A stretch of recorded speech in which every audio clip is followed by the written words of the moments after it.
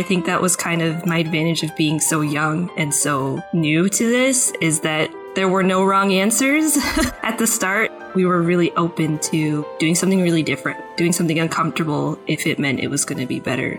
I had no preconceived notions of how production should look like, which I think let us really build it from the ground up of what we felt like it should look like.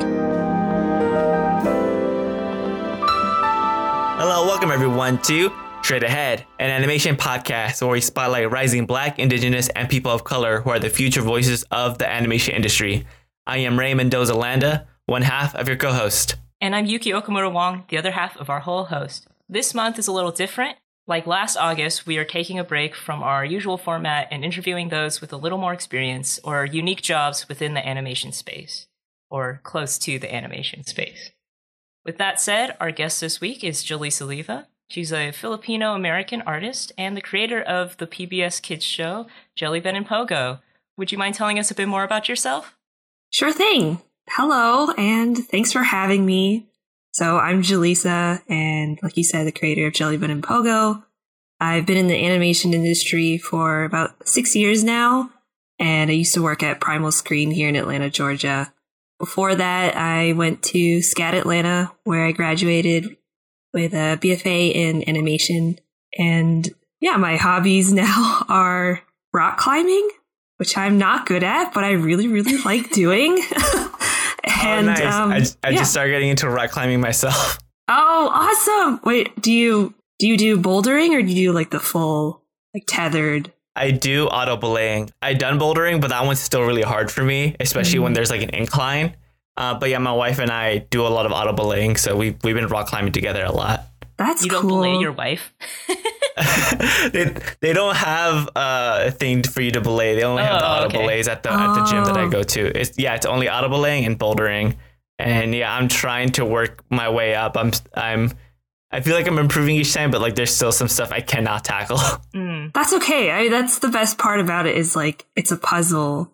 And it's a great way for me to like trick my brain into thinking that I'm not working out, because I'm like, no, I'm just trying to solve this wall. I'm not exercising. Yeah, I totally get that. Like, just having a goal to work towards in the rock climbing is like, oh, I'll get to the top and then I'll come back down, and like then it's a little workout, but like you don't think about it that way. Yeah, it's fun. It's fun reaching the top and just letting go when you're auto belaying, because then the thing just kind of guides you down. My wife, for the life of her, can't let go, so she'll climb up and then she'll climb all the way down. Even though she has the auto belay to catch her, she just doesn't trust it. She's like, it's okay, I'm getting double the workout because I'm climbing the way down. See, that's why I feel like when you start, you just have to like fall from like the top of the bouldering thing, just to get used to the sensation of like falling without control and realizing that you'll probably be okay.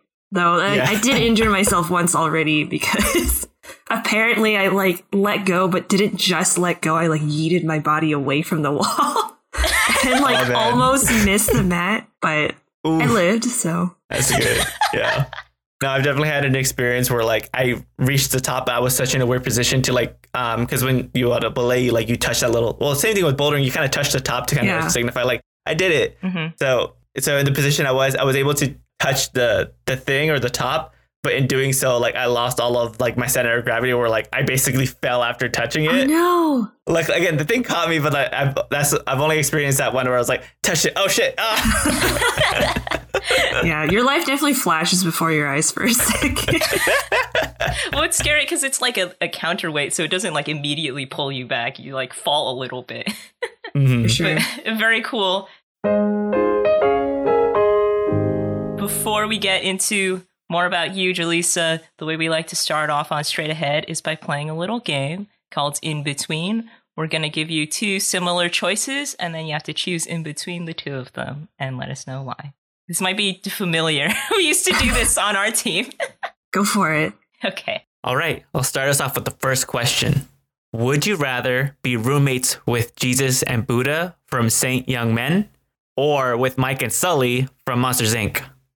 Oh my God. Jesus and Buddha, hands down. Really? Yeah. Okay. Same. I guess you asked this because you know this, or I'm not sure, but like that's one of my favorite animes of all time. And oh wow, I'll rewatch that like every other year or so because it's like a nice little reset. It's very wholesome. It's cute. It gives me a little bit of hope in humanity, kind of again. But yeah, they're so kind, like, and their view of the world, like the human world, is so adorable and yet so wise. What a great energy to be around. Mike and Sully, I feel like I'd be like a third wheel with those guys. Like their bromance is too strong, and I wouldn't be comfortable. They would have like inside jokes I wouldn't be able to get in on. Oh, true. That's a fair point. And then I guess because to my extent of knowledge of Saint Young Men, is all I know is that the main characters is Jesus and Buddha and their roommates. They live together. Yeah, and it's about their little adventures. They're like taking a break from the ascended world. They're like, we're on a vacation by living in modern day like Japan. Yeah, I mean, same reasons, Jaleesa. I really love Saint Young Men. It's just like a silly slice of life, and I was raised Buddhist, so like some of the jokes are like really funny to me. And in the same way of like, there's a lot of like religious references in there, and I feel like it's a good like lighthearted time because you're like, okay, well, that part is a little silly, and seeing it in sort of like a comedic context like that, it's like, well, you know, religion gives people hope and stuff like that, but really like that's ridiculous. Yeah, and they do it so respectfully. Like I really think the writing in there is great. And I feel like a lot of people don't enjoy Slice of Life because there's not a lot of movement in the story, but there's a lot of detail that you get to focus on when the pacing is so casual. And it's so fun for me to watch with people who are religious, and there's no offense taken when they watch it because it's just so kind and wholesome in every way possible. Yeah. It's up there with like the Animal Crossing anime to me. Like no one gets mad watching this. Oh man. See, I think I would actually go with Mike and Sully. Okay. Roommates with them only because I feel like I would be questioning all of my actions living with Jesus and Buddha. You're too close to it. Yeah, I feel like I'd be too inclined to actually go to church or like just question my own whole belief system. I just feel like I would probably have to say a Hail Mary anytime I would let out a curse word, especially when Jesus is in the room. Or the way my family says, Jesus. Yeah, you would be with Jesus. So I think that's the main reason why I think I would roommate with Mike and Sully. Plus, I think it'd be more fun. I think I'd be able to bro around with them, which would be cool. I was gonna say it's very bro energy. It's very frat energy. It is. With Mike and Sully. I'm into it. I'm game. I'm game for the frat energy. All right, lovely answers. All right, last question. Would you rather eat at Mudka's Meat Hut from The Emperor's New Groove or at the Krusty Krab from SpongeBob SquarePants? If I'm at the Krusty Krab, like, can I breathe underwater? Or is it like sandy where I have to have like a helmet? You can breathe. You're like a fish. You can be a fish or whatever. I'm a fish? Yeah. Yeah, you can be a fish. Underwater. That's hard. That's really hard. Because like at the Meat Hut, like if Kronk is cooking. Okay. Then, is that the only like tips the scale? Yes, because like I think also too Kronk would whip up some really awesome cultural dishes, and like when you boil it down, the Krabby Patty is a burger. Yes, and I've never had a mind blowing burger. Like burgers hit like they plateau at some point on how great of a dish they can be. Yeah, but I don't know. I guess I'd say the Meat Hut. Oh, okay. If Kronk is there, for sure. But even if he wasn't, you know what? Maybe I think I still would. That bug looks really messed up, but I do want to try it. Dude, that was my exact thought. I was like, man, I really want to eat that bug. You know, Cusco's like about it, but I'm like, wait, but like it looks so like tender. I don't know. Yeah, you can drink it. What is that? I want that. Yeah, any food that unless it's like it's a smoothie or like a milkshake or soup, I don't want to be slurping anything. Really? No. Oh, I didn't know that. It's a bug. You're slurping its innards. What if it's like custardy? Nah. It's still a bug. Unless that was like the presentation of it, where it's like it's meant to be this big roly poly, but they actually took out all the innards and they put a custard in it to like make it look like the innards, and fine. But if it's the actual innards of the big ass roly poly, I can't do it. I would still choose the Meat Hut. I would just not order that. Okay. Do you like lobster? Because that's a big bug. Yeah, but you don't slurp lobster. So it's just a textural. Is it the bug thing or is it the texture thing? I think it just, again, in my mind, it's like the only things I'm meant to slurp is soup, milkshake, and like I guess a smoothie. Like anything outside of that, it's like it's not meant to be slurped. So if they blended the bug in a blender and made it a smoothie, bug smoothie, I think that's what Ray is saying. It's not. Yeah, that he wouldn't go for it. But there's ice cream in it. No, it's getting worse. It's getting worse. I can't. I'm desperately trying to find a way. I'm glad you guys are adventurous enough to try that. I am not that adventurous. That's fair. I will gladly pass. Oh, you know, the other thing is that place gives like Waffle House vibes. Yeah. No, Ray, like Waffle House is a thing out here that I didn't know, because like I'm originally from California. Ray and I are from California. Out here in like the South, Waffle House is such a big thing. Oh, really? Yeah. It's like a Denny's, but more dangerous. I was gonna say, is it more like Denny's or is it more like IHOP? Danger Denny.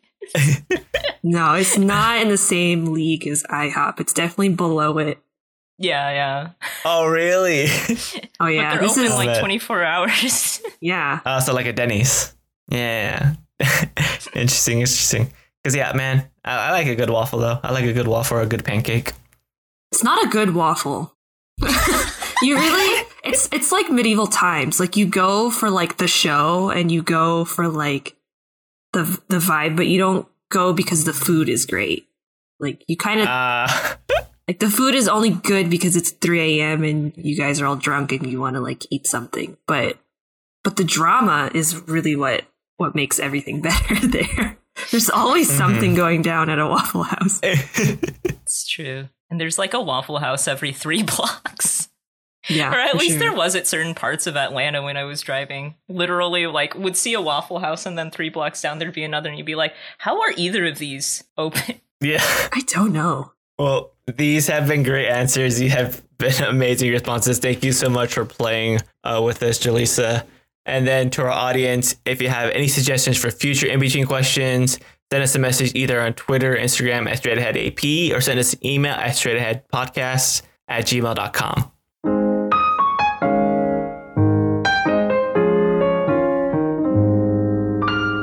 So to start off, again, want to thank you once again for being on the podcast. We're so happy to have you on. And yeah, let's talk about how you first got your start working in animation. Sure. So I got my start as a freelancer. So after I graduated from SCAD, from the animation department, I freelanced for a bit. Like I was freelancing right before I graduated too, with a friend, doing like a music video. I worked on the cinematics for Battleborn with like an incredible team of like veteran animators. I don't know how I got that gig, but somehow I did. And then after that, I freelanced for Primal for about a year, and then they picked me up like full time. So up until about end of last year, I was at Primal Screen. Mm-hmm. So your first freelancing opportunity was not with Primal. It was just with some other, like just one project, one and done. Yeah, they were just like random gigs that I was picking up while I was still at SCAD. And then for a couple of months after that, that was like Battleborn. I graduated and was working on that too. Oh, that's crazy. Yeah. Could you actually tell us a little bit more about your time at Primal Screen as an animator, considering that you spent a good, at least initial part of your career working there? Yeah, so I started as a freelancer, as a 2D animator, and I almost didn't get in. And the only reason I really got in was because they needed someone who could do traditional 2D, like drawn animation for like a couple gigs that they had coming up. And because my reel was like all that, I didn't really have much puppet stuff on there. They brought me in for that specifically, but thankfully they were so happy with my work, they kept me on for other things. And I also like volunteered myself for a lot of other projects. I was like, I can do character design. I'll animate this. Whatever you want, I'm here. So yeah, I freelanced for a bit, and then they hired me as an animator, and then I moved up to a director a couple years after that and did like different projects here and there. I directed S's for Seasons, On Sesame Street.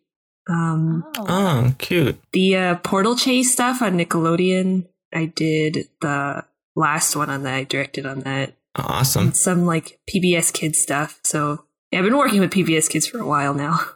Oh, okay. The pieces are coming together now in my mind. Yeah, Primal has a long history with PBS Kids. They're responsible for like their major rebrand. So. Oh wow! I didn't know that they were like so closely linked. Like I knew they did a lot of stuff, but I wasn't aware that it was like you said, due to like their whole rebranding and all. I guess while we're on the topic of PBS Kids, you are the creator and showrunner of the PBS Kids series Jelly Ben and Pogo. First of all, congrats! How amazing is that? Just being able to create and like run your own show. And then second, for our audience who may or may not be aware, Yuki also worked on Jelly Ben and Pogo as an animator. So could you tell us how you first came up with the idea for the series and how that idea kind of developed over time? Yeah, so I came up with it back in 2018. PBS Kids actually put out an RFP, a request for proposal.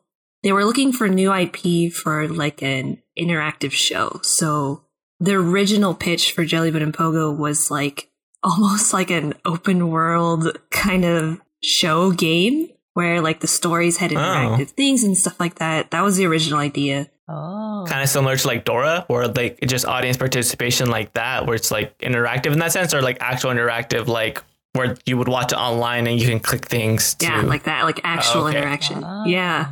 Okay. It was really cool, and it's like still in the back of our minds of like knowing that it came from that and wanting to do that. But I came up with it because we were pitching a lot of things internally at Primal to see what we were going to send off to PBS Kids, and they had put in their RFP that diversity was really important, and they were looking for diverse stories, diverse characters. And I was getting really frustrated because a lot of the pitches didn't feel diverse to me. It didn't feel right. And eventually I just went home and like in a fit of rage and just drew a bunch of things. And Pogo was actually the first one I drew. And I drew like some kid, and then eventually drew, I think, like Jelly. And I asked another coworker, like, hey, I have something, like, do you want to help me make it? I don't know what it is yet. And we came in like on a Saturday and like brainstormed like what this could be. And realized like, you know what, like if I'm Filipino, which I am, like I can tell a Filipino story. That's a real diverse story. If I don't do it, who's going to do it? Like if I don't take this opportunity, who will?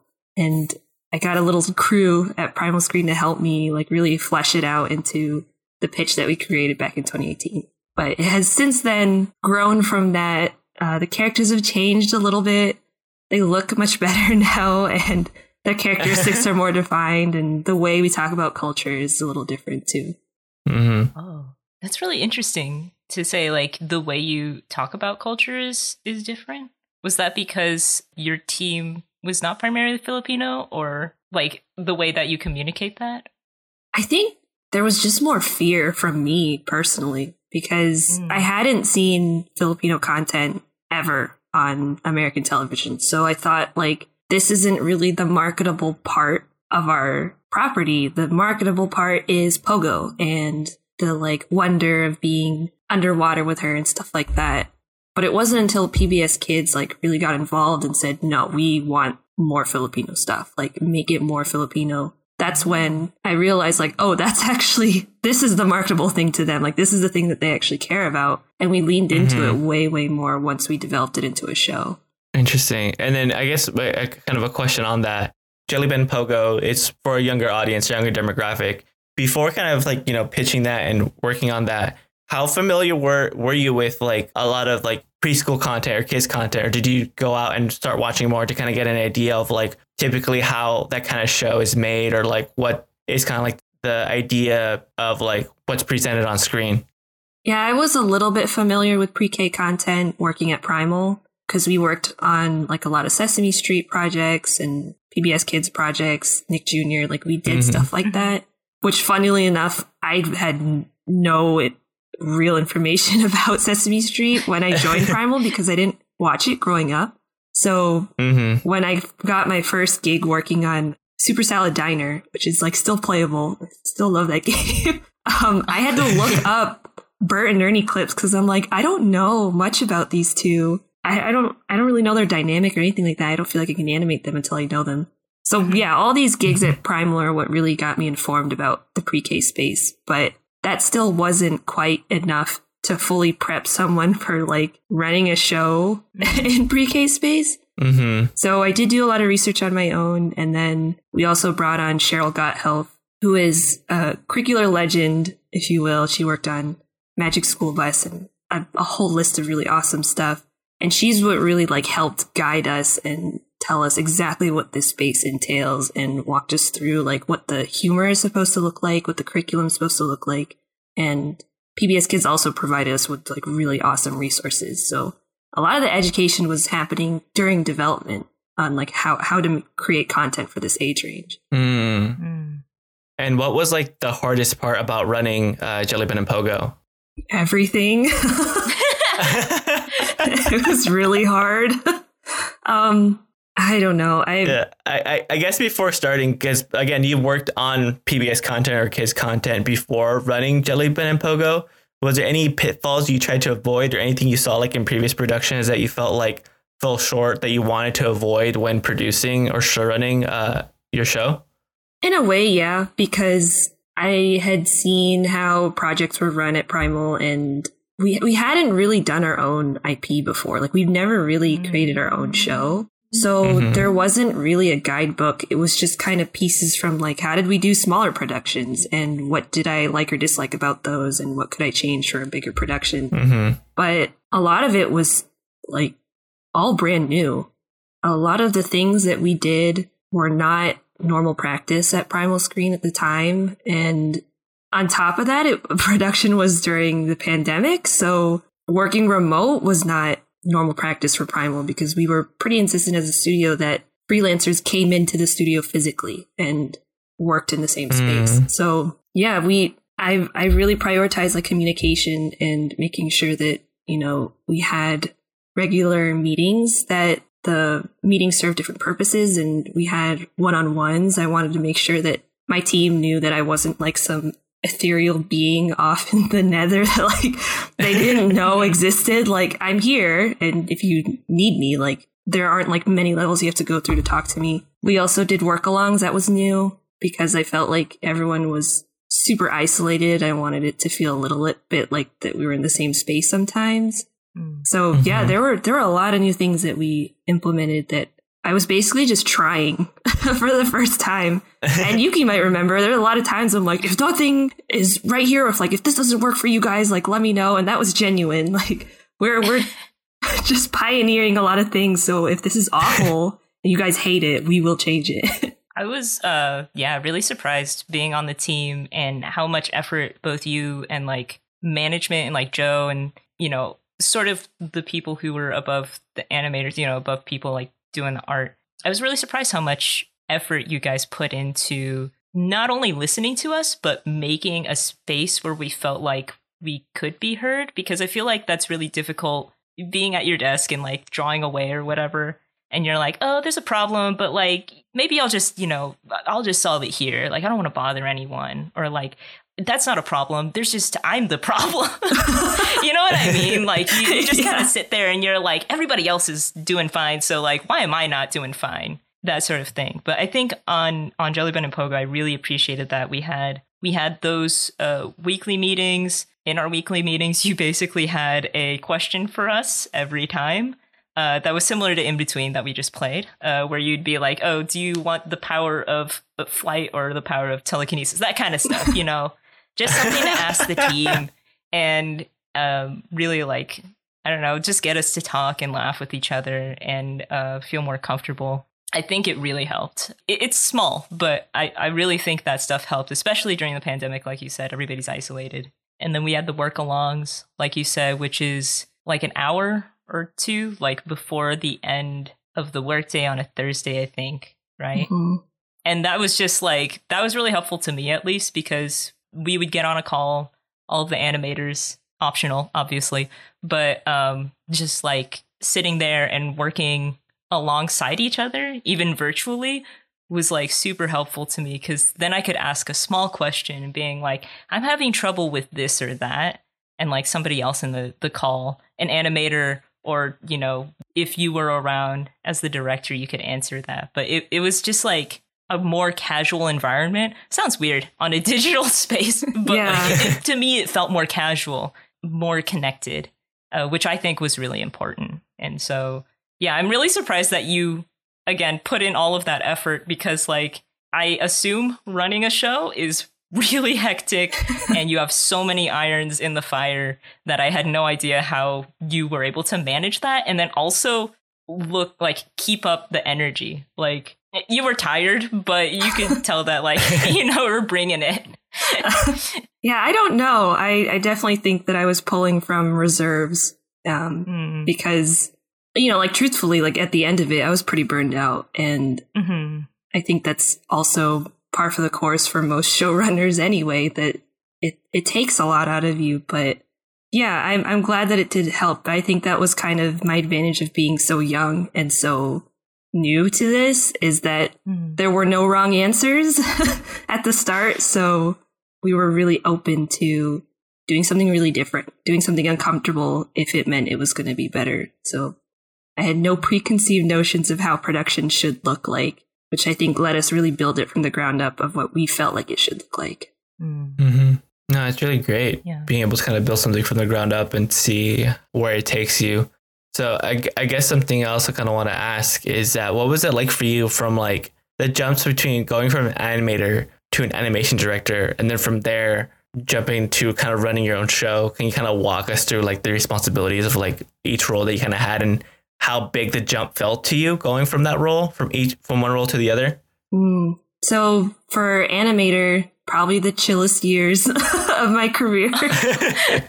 Like, all I had to do was make sure the shot was done. And there is a part of me that misses like that amount of responsibility, where like if I mess up, the whole train doesn't derail and explode. So it was very much just like, here's your shot, get it done. This is the amount of time you have. If you can't get it done, let somebody know. It was nice. It was very focused, but very like singular kind of task. I really took an interest to directing very early on, though, because I liked the idea of it. So even as an animator, I was kind of starting to plant the seeds of like, how do I end up a director? Like, how do I learn about these responsibilities, or how do I pick up the right tools to become a director one day? So then when I finally was like one of the kind of like senior level animators, I really just started putting new responsibilities on myself to be like, okay, I'm going to lead this team. I'm going to make some guides that show how we should animate these things, and kind of became more of like supervisor role. And when I was officially director, it was not a very clean cut, I'm a director now and I'm only directing. Like it was very amorphous as it moved into that role. Also because Primal is a small studio, so the directors will animate a lot of the times. Like, they will still design characters. They'll storyboard. They're not in a strictly leadership role. So if anything, it just added responsibility and didn't just change it. And I think that was a really hard transition, because I didn't know how to let go of things as a director, because I was still like an animator in my head and going like, oh, but this doesn't look great yet. That's not your job as the director to make sure things are perfect. It's to make sure everyone's okay and the production moves forward. So I feel like it was my worst enemy during that stage. And then going to like a full-on show director was like a huge leap. because all of a sudden I'm responsible for so many people and I'm not allowed to really stay in the trenches with anybody for more than a certain amount of time, or else something else is going to fall apart. So Jellybin and Pogo was a really good way to force myself to like learn how to really let go of things, because I have to choose what is my priority. Like, is it really the quality of this one shot, or is it that everybody keeps moving forward, that production stays smooth, and that everybody's still okay? Mm-hmm. So at this point, though, now I'm like, if it moves, it's good. I understand the need for perfectionism. I think, and I really relate to that in a lot of the animators. But at the same time, like now that I'm in this different role, I'm like, nope, it looks good. Turn it in. And again, I don't know if Yuki remembers this, but there are definitely times where some animators would be like, I'm not quite done. I'm like, let me see it. Let me see it. And I look at it and I'm like, that looks done to me. I definitely was one of those animators. Yeah, I have a hard time just being like, move it from A to B, make sure it's not even spacing, and then like finish it. I think especially coming from like a school structure where you're like, I want it to be an A, basically, you know, I want it to be really good, or else I'll get fired, or else I'll, fail at school or whatever. I think for me, especially, it's really hard to get over. Hopefully I'm a little better nowadays, but we had a really like stellar team of animators. Like some of the people on our animation team was going above and beyond and hitting their deadlines. And that's crazy to me. Do you feel like, I think we had talked about this during one of our like one-on-ones or something like that. You had mentioned to me how you had a background in doing commercial versus just doing series. Can you talk a little bit about that and how like maybe working on commercial animation, like doing literal commercials, I guess is different from doing a series and different from doing that sort of animation, and how that, did you have like a different mindset when doing that? Did you bring some of that to Jellybin and Pogo? Can you talk a bit about that? I think it definitely gave me a different mindset. It's hard to say because I never worked on series ever. Oh, really? Yeah, I've had a lot of friends jump to like Bento, other places. I stayed at Primal, so all of my animation experience prior to Jellybin and Pogo was commercial.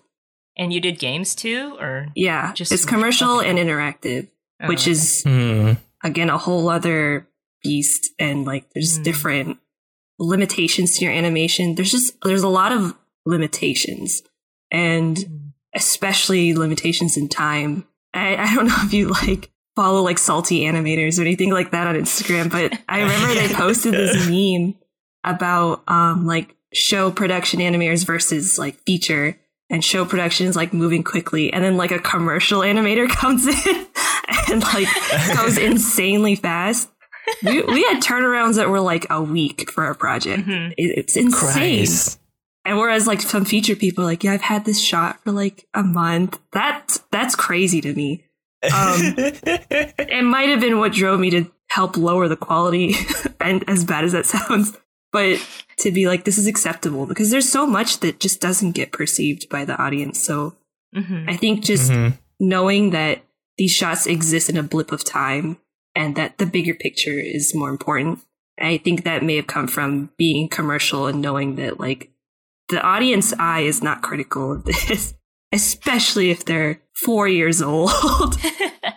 Something I also kind of wanted to quickly comment on, just to kind of backtrack a bit, just because I think it was really interesting that you said it, was when you were in that kind of like leadership position, you mentioned how you realize it's not about like perfection, but it's about checking in on your crew. I feel like that I really want to reinforce that and restate that, just because I feel like sometimes we can easily forget that. And like, I feel like it is something that people don't think about when they're thinking about when they want to be like an episodic director or like a story supervisor or a lead position. Is oftentimes you just think about like you have more creative control or more an idea to kind of direct where things are going. And you don't realize that, like, yes, but also don't forget the people under you, or the people that are helping you bring it along. You also have to check in if they're okay or seeing how they're doing, because it's not all about what you want specifically. Yeah. I think people tend to make better leaders when they understand that leadership is not about, like what you're saying, what you want. It's it's about your team. Once you have people reporting to you, they're your priority.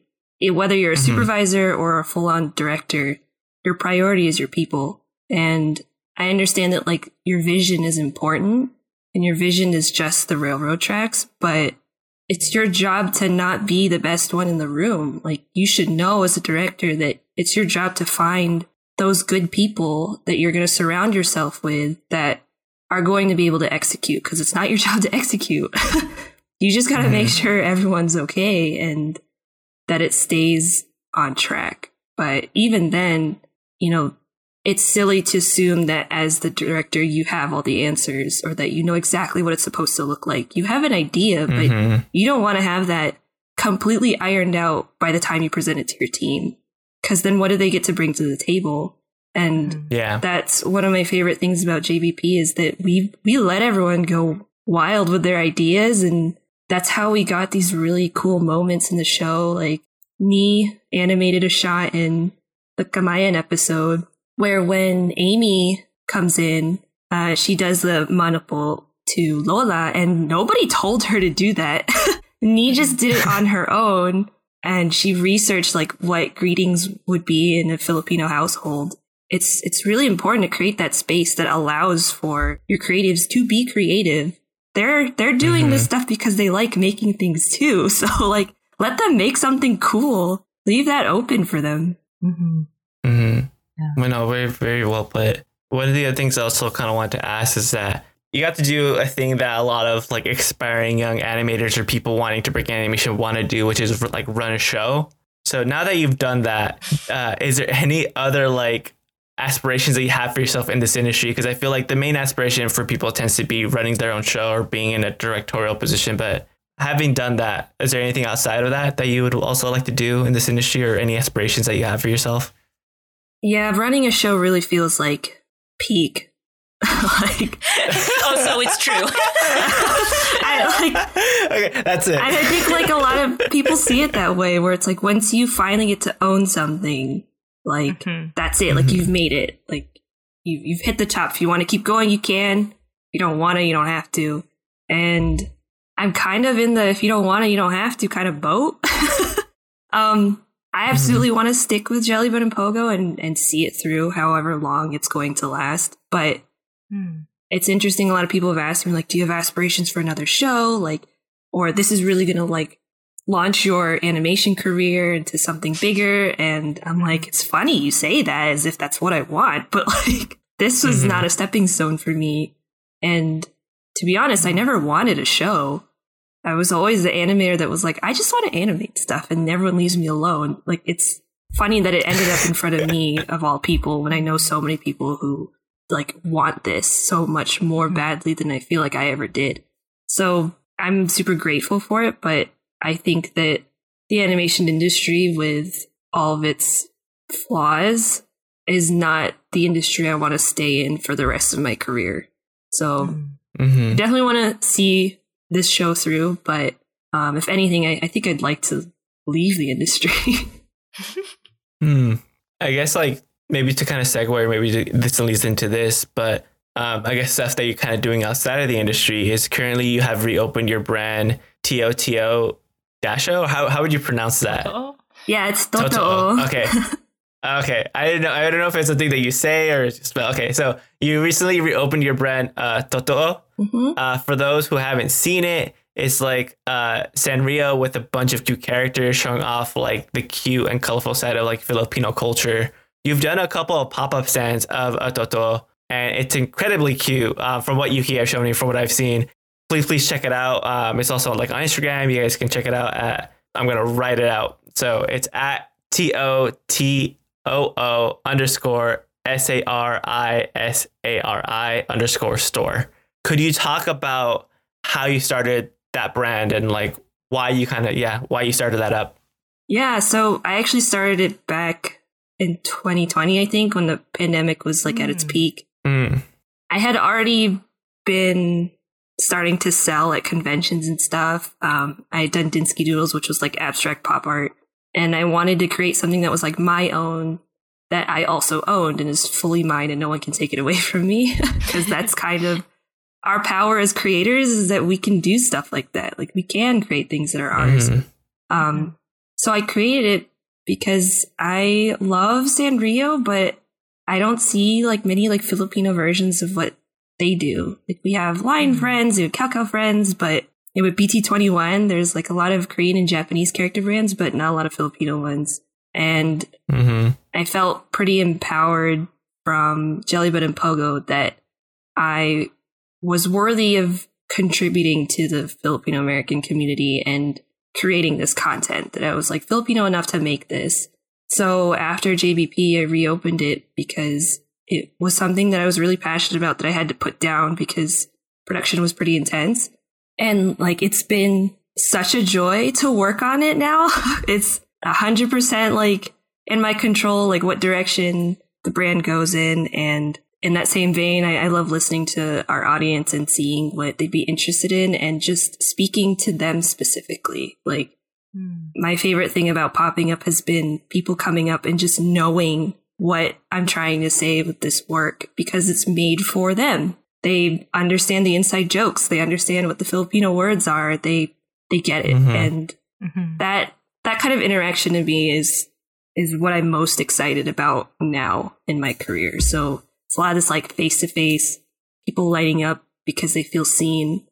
And I do have to thank Jellybet and Pogo for that. But I like designing stuff too. I like making bags and shirts and trinkets and toys that look like food. Like if you've known me for my whole life, like I've always liked tiny things, cute things, and stuff that looks like food. So this is really kind of all of my interests put together. And yeah, I'm really excited about it. It's really awesome. It's really cool. Yeah, it's been really cool seeing all of the stuff you're making on the Totoo like Instagram. I've never really seen an independent maker using like those cans, like drink holder cans, that's that kind of stuff. The designed cans that you use. I don't know how to explain this. They look like soda cans, but they're like containers for other stuff. Yeah, they're tumblers. Yeah.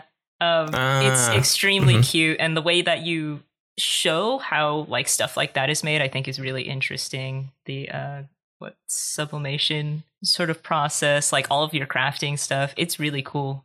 And I'm glad you get to do that now.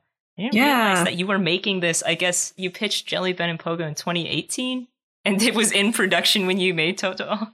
It was in development when I made Totoo. And then when production started, Totoo stopped. So that was like 2021 was when we really got into production. Oh, okay. And then now the brand is opened back up again. So for people to kind of to go check it out, to go look at it, to get some stuff. But yeah, I think I also kind of like that the concept of like seeing something like Sanrio and realizing there isn't like stuff that represent you or your culture and just trying to create something for people to identify with or people to relate to. I think that's really, really beautiful. And I really appreciate that. And I guess that kind of segues into the next question is like, how do you feel your cultural background kind of influences your art? It's the foundation of my art now, and it wasn't ever before. And I think a lot of Asian Americans can relate to wanting to assimilate and bury that half of you, especially when you grow up somewhere where there aren't a lot of other people that look like you. You do everything you can to fit in.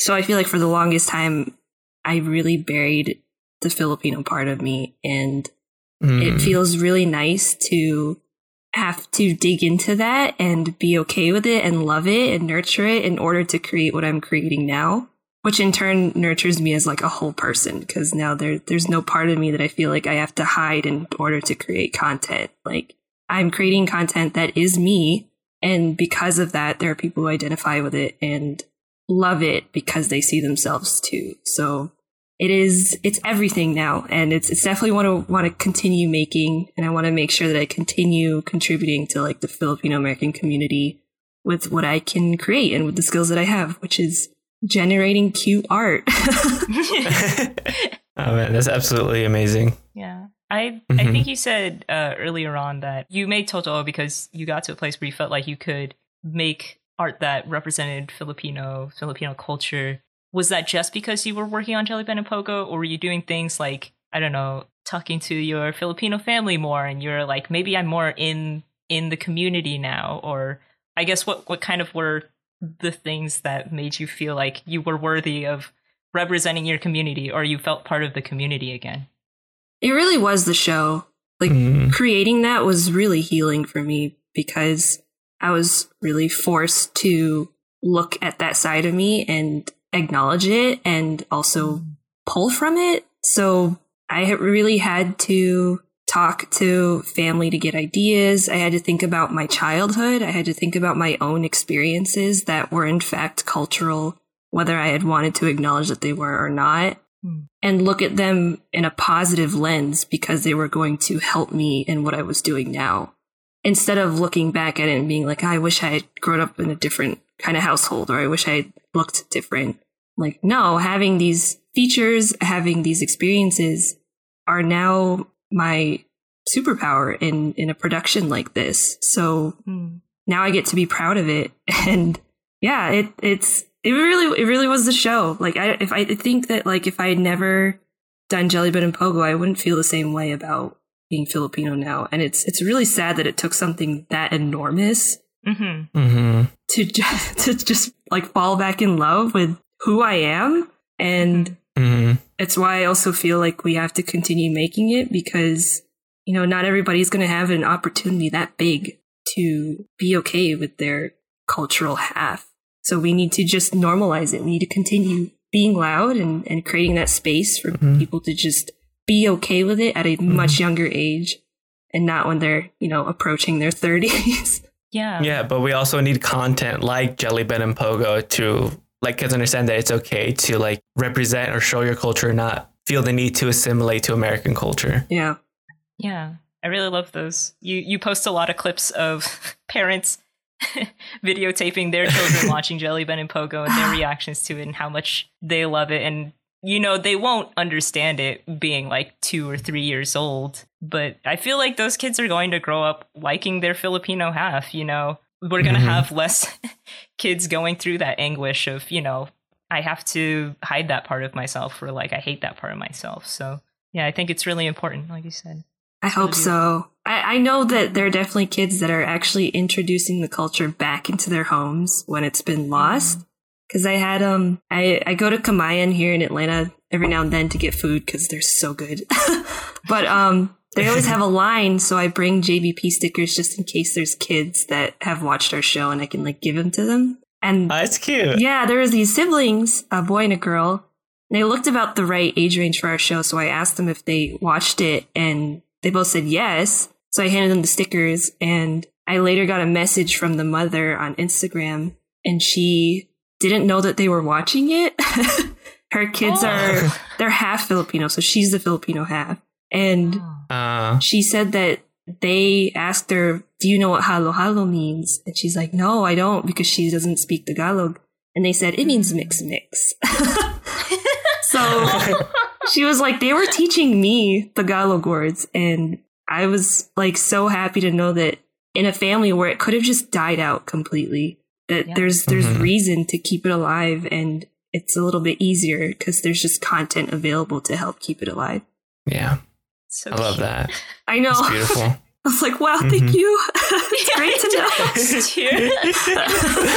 know. Well, thank you so much for joining us today, Jaleesa. Before we get into our final question, where can our audience find you? And is there anything else you want to promote? So you can find me on Instagram at Jaleesa L, JALYSAL. That's my professional account, and sometimes I post JBP stuff. I don't really post a lot, but if you want to reach me, that's where I am. And and again, like Totoo, we are Totoo Sari Sari Store on Instagram, and we pop up quite a bit. We're going to be at Dragon Con this year. We're going to be at a lot of other conventions, WasabiCon, AWA. So if you're around the Southeast, like come see us.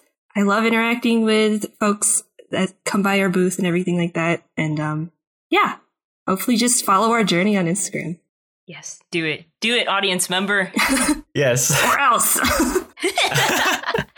And as we come to a close, what final advice would you want to bestow on those that want to pursue a career in animation?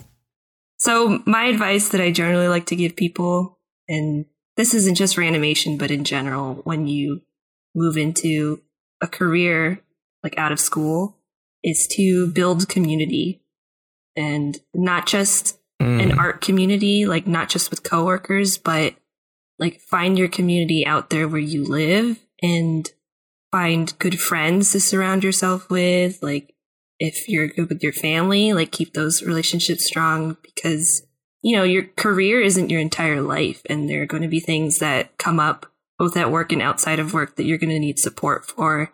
If you don't have support, it makes those things 20 times harder to deal with. So that is really something important to prioritize. And I think especially today, post-pandemic, people are inside a lot, and it's a good reminder that we need to be out there and we need to be in the same space as other folks and connecting and yeah, just making sure that you're around good people and that you're supporting those good people too. Mm-hmm. Well put. I love that. Yeah. I absolutely love that. Well, perfect advice. And if you enjoyed our interview with Jaleesa today, please rate and follow us on Anchor, Spotify, or wherever you tune in. Follow us on Twitter and Instagram at StraightAheadAP. If you have any suggestions for future guests, please contact us on social media or send us an email at straightaheadpodcast@gmail.com. I'm really glad that Jaleesa accepted our invite to be on this month. This interview was everything and more that I could have ever dreamed. Aw, thanks. Yeah. Of course I would. Why wouldn't I? We love discovering new professionals and want to use this platform to boost these voices of the future. Special thanks to our editor, Ashley Itleong. And finally, a big thanks to our music composer, Daniel Rodier. And thank you once again to our guest, who will continue to have a bright future straight ahead. Until next week, have a wonderful day. Bye, everyone. Bye.